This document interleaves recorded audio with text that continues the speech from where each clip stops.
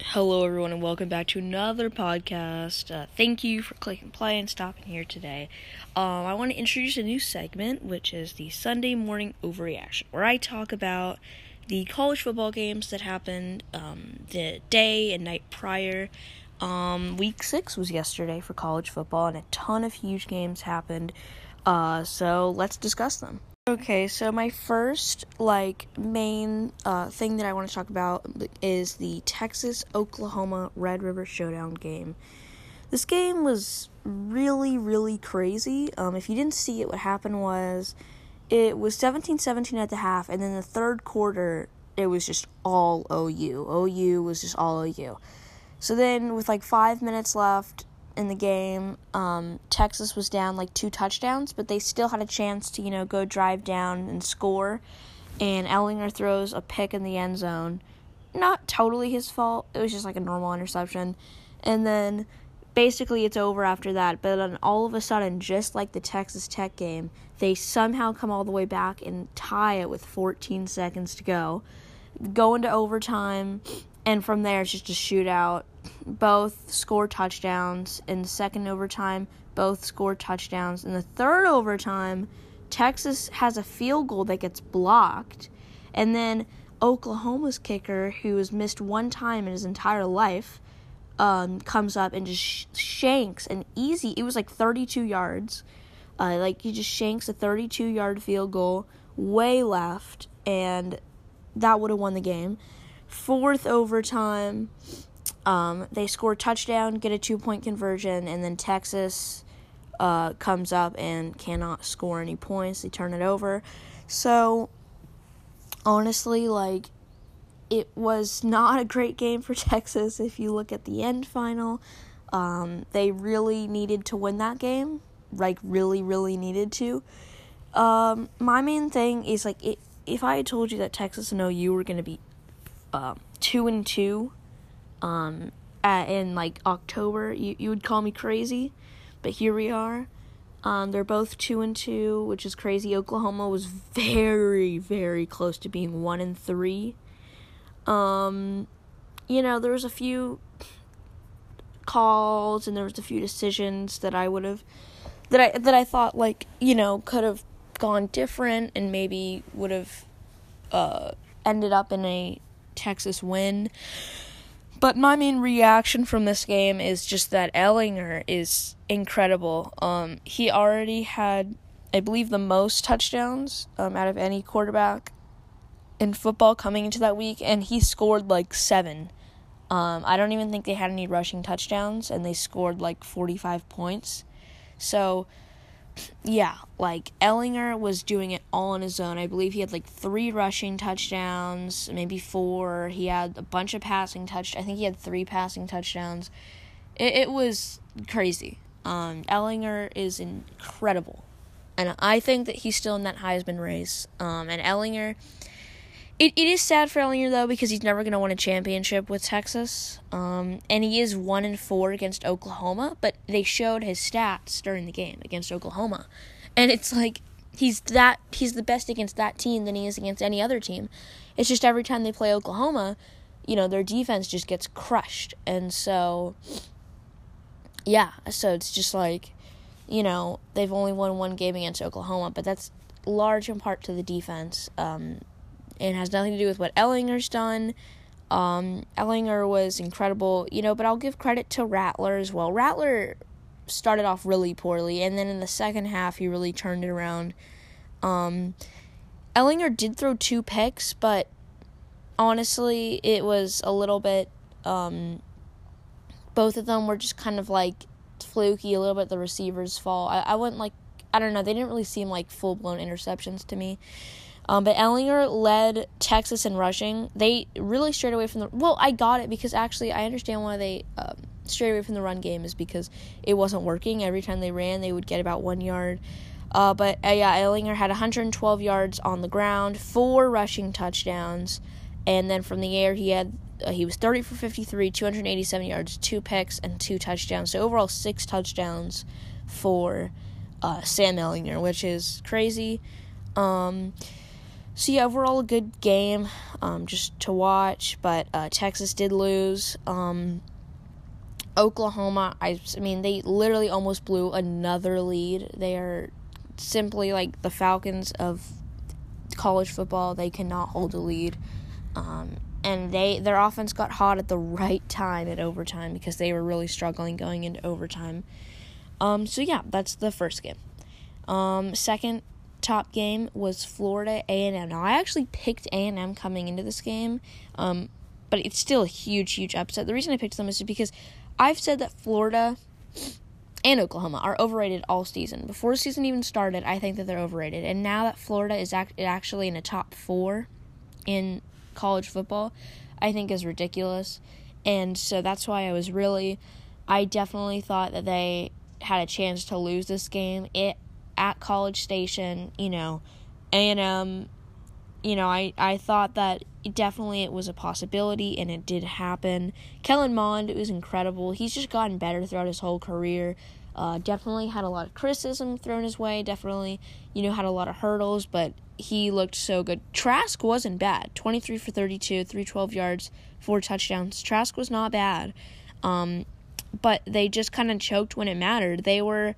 If you remember, they were up 38-31 with around 4 minutes and 30 seconds to go.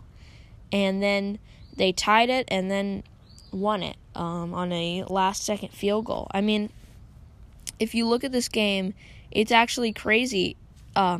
Florida had an above 90% chance to win late in the game. And so it just shows, how things change so fast in the game.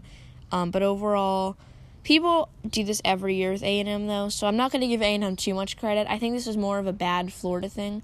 But people every year, they'll win one kind of big game, and then everyone will freak out and be like, oh my gosh, Jimbo Fisher and A&M, wow, he deserved all the money. No, he didn't, though. He still got crushed by Alabama, who I'm about to talk about in a second. They're still going to lose a bunch of games, and they're going to make, the Tostitos Bowl or whatever, and it's going to be the same thing. People said that when they beat LSU. I understand it's a big win. They haven't beaten a top 5 team since 2001 or 2002, but I'm not buying into it. I still think A&M's just the same as they were last year. They're probably going to move up in rankings by a lot, probably the number 13 or something. But like I said, this is more for me. My main reaction to this game is that Florida is overrated and not as good as many people thought. Next up, Missouri LSU. This game is really interesting because I would not have picked Missouri, but oh my gosh, LSU, why are they even ranked? They are so bad. They are so bad. I mean, LSU, you wouldn't think. I know that they lost more than Joe Burrow, but you wouldn't think that losing Joe Burrow would, really affect your team that much. Most teams, they lose Baker Mayfield, they get another Kyler Murray. They lose Kyler Murray, they get Jalen Hurts. Look at Oklahoma, like I said, teams like that. But, oh my gosh, LSU loses to Mississippi State at home first week. And, whatever. Then they beat Vanderbilt, whatever.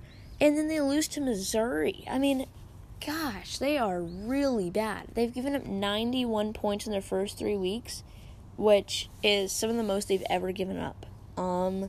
Brennan wasn't even bad. If you want to blame this game on, not having Joe Burrow or whatever, he wasn't even bad. It's just the defense was horrible.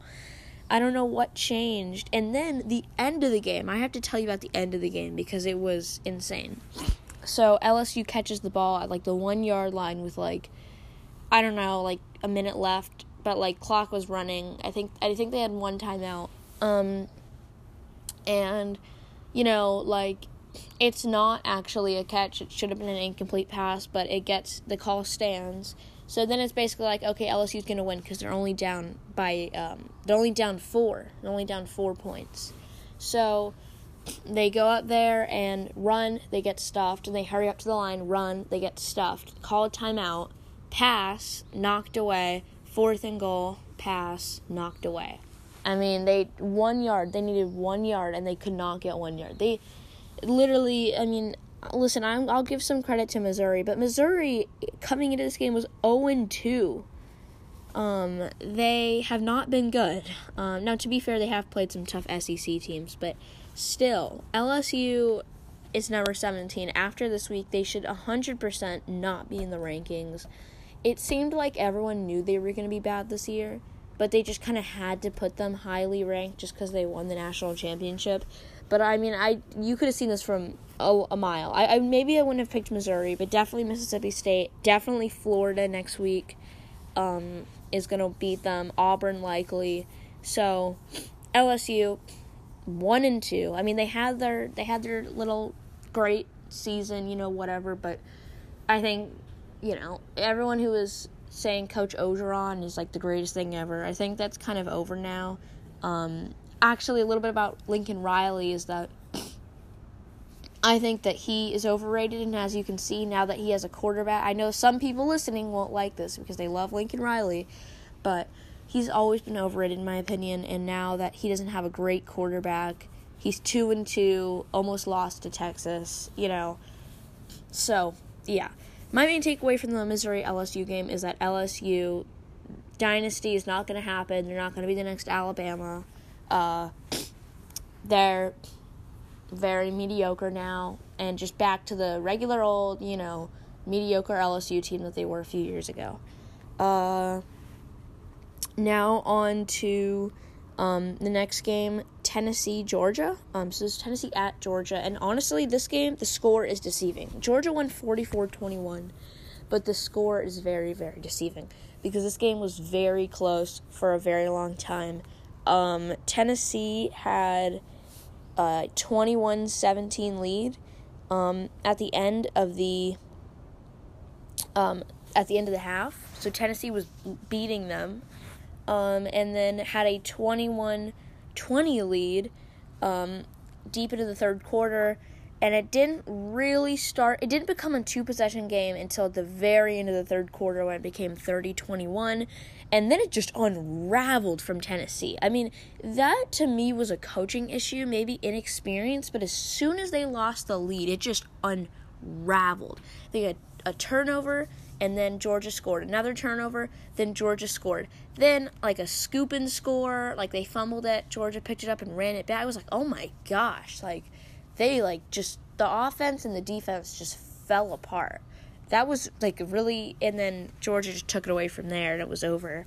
So the game was close for a while. Looked like Tennessee could upset at Georgia, but then they just unraveled. There's not too much to say about this game. I mean, my main takeaway is that Tennessee's better than I thought they were, and Georgia is real. I feel like Georgia, is definitely real. They were number 3. I thought that might be a little too high, maybe like an OU situation, but they actually look real. They beat a good team. But yeah, I mean, I like Georgia. I mean, there's not much to not like about Georgia, but they do this every year. They've crushed 2 ranked teams, though, back-to-back, Auburn and Tennessee. But obviously, the big game is next week. They go at Alabama. In that game, I'm picking Georgia because I want to talk about Alabama, who, speaking of Alabama, oh my gosh, that Ole Miss game was hilarious. They went on the road to face Ole Miss, but, who cares? The last few years in the series, it's been, 63-3. I think that was the score. I think it was 66-3 a few years ago. I mean, this is such a one-sided series. They always win. And, Ole Miss scores a touchdown. It's basically neck and neck. But the Ole Miss's biggest problem was they didn't stop Alabama. The only time they stopped Alabama was a fumble at the goal line. That was it. It was the only time. Every other time, Alabama scored a touchdown. It was seriously insane. It was just, Ole Miss was just one touchdown behind the entire time, and they would just keep tying it and keep tying it and keep tying it. I mean, if you look at these scores, 14-7, 14-14, 14-21, 21-21, 28-21, 28-28. It was just how it was the entire time until eventually what happened was when it was 49-42, they got stuffed and had to kick a field goal, which is something that Lane Kiffin almost never does. Kicked a field goal, 49-45. Then obviously they couldn't stop Alabama, so they did a surprise onside kick. They almost recovered it, but didn't quite get it. And then they were down 2 possessions. And they kicked a field goal, didn't recover the onside kick. And at that point, the game was over. The score is, like I said, deceiving. It was basically tied the entire game, until the very end. They had some late garbage time touchdown, Alabama, so it was like whatever. But yeah, I mean, it's I really think Alabama is not real anymore, in my opinion. I mean, Alabama doesn't normally have a game this bad against a team that bad. Ole Miss is not a good team. And so that's just very, very concerning.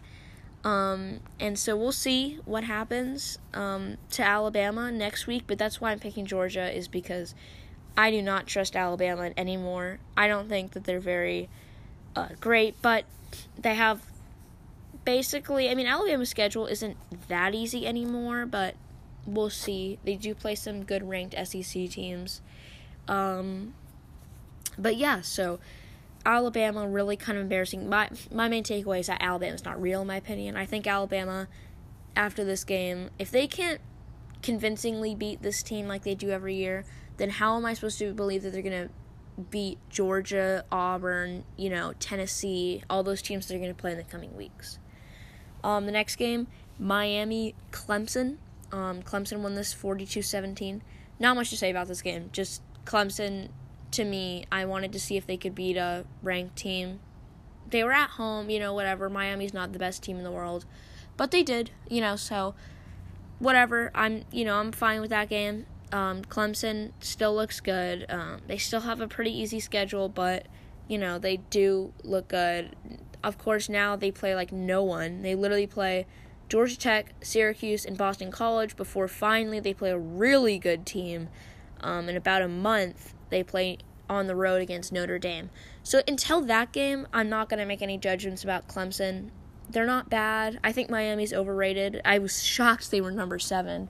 But, I guess good job, Clemson. You beat a top 7 team. So, yeah, that's my main takeaway from the game.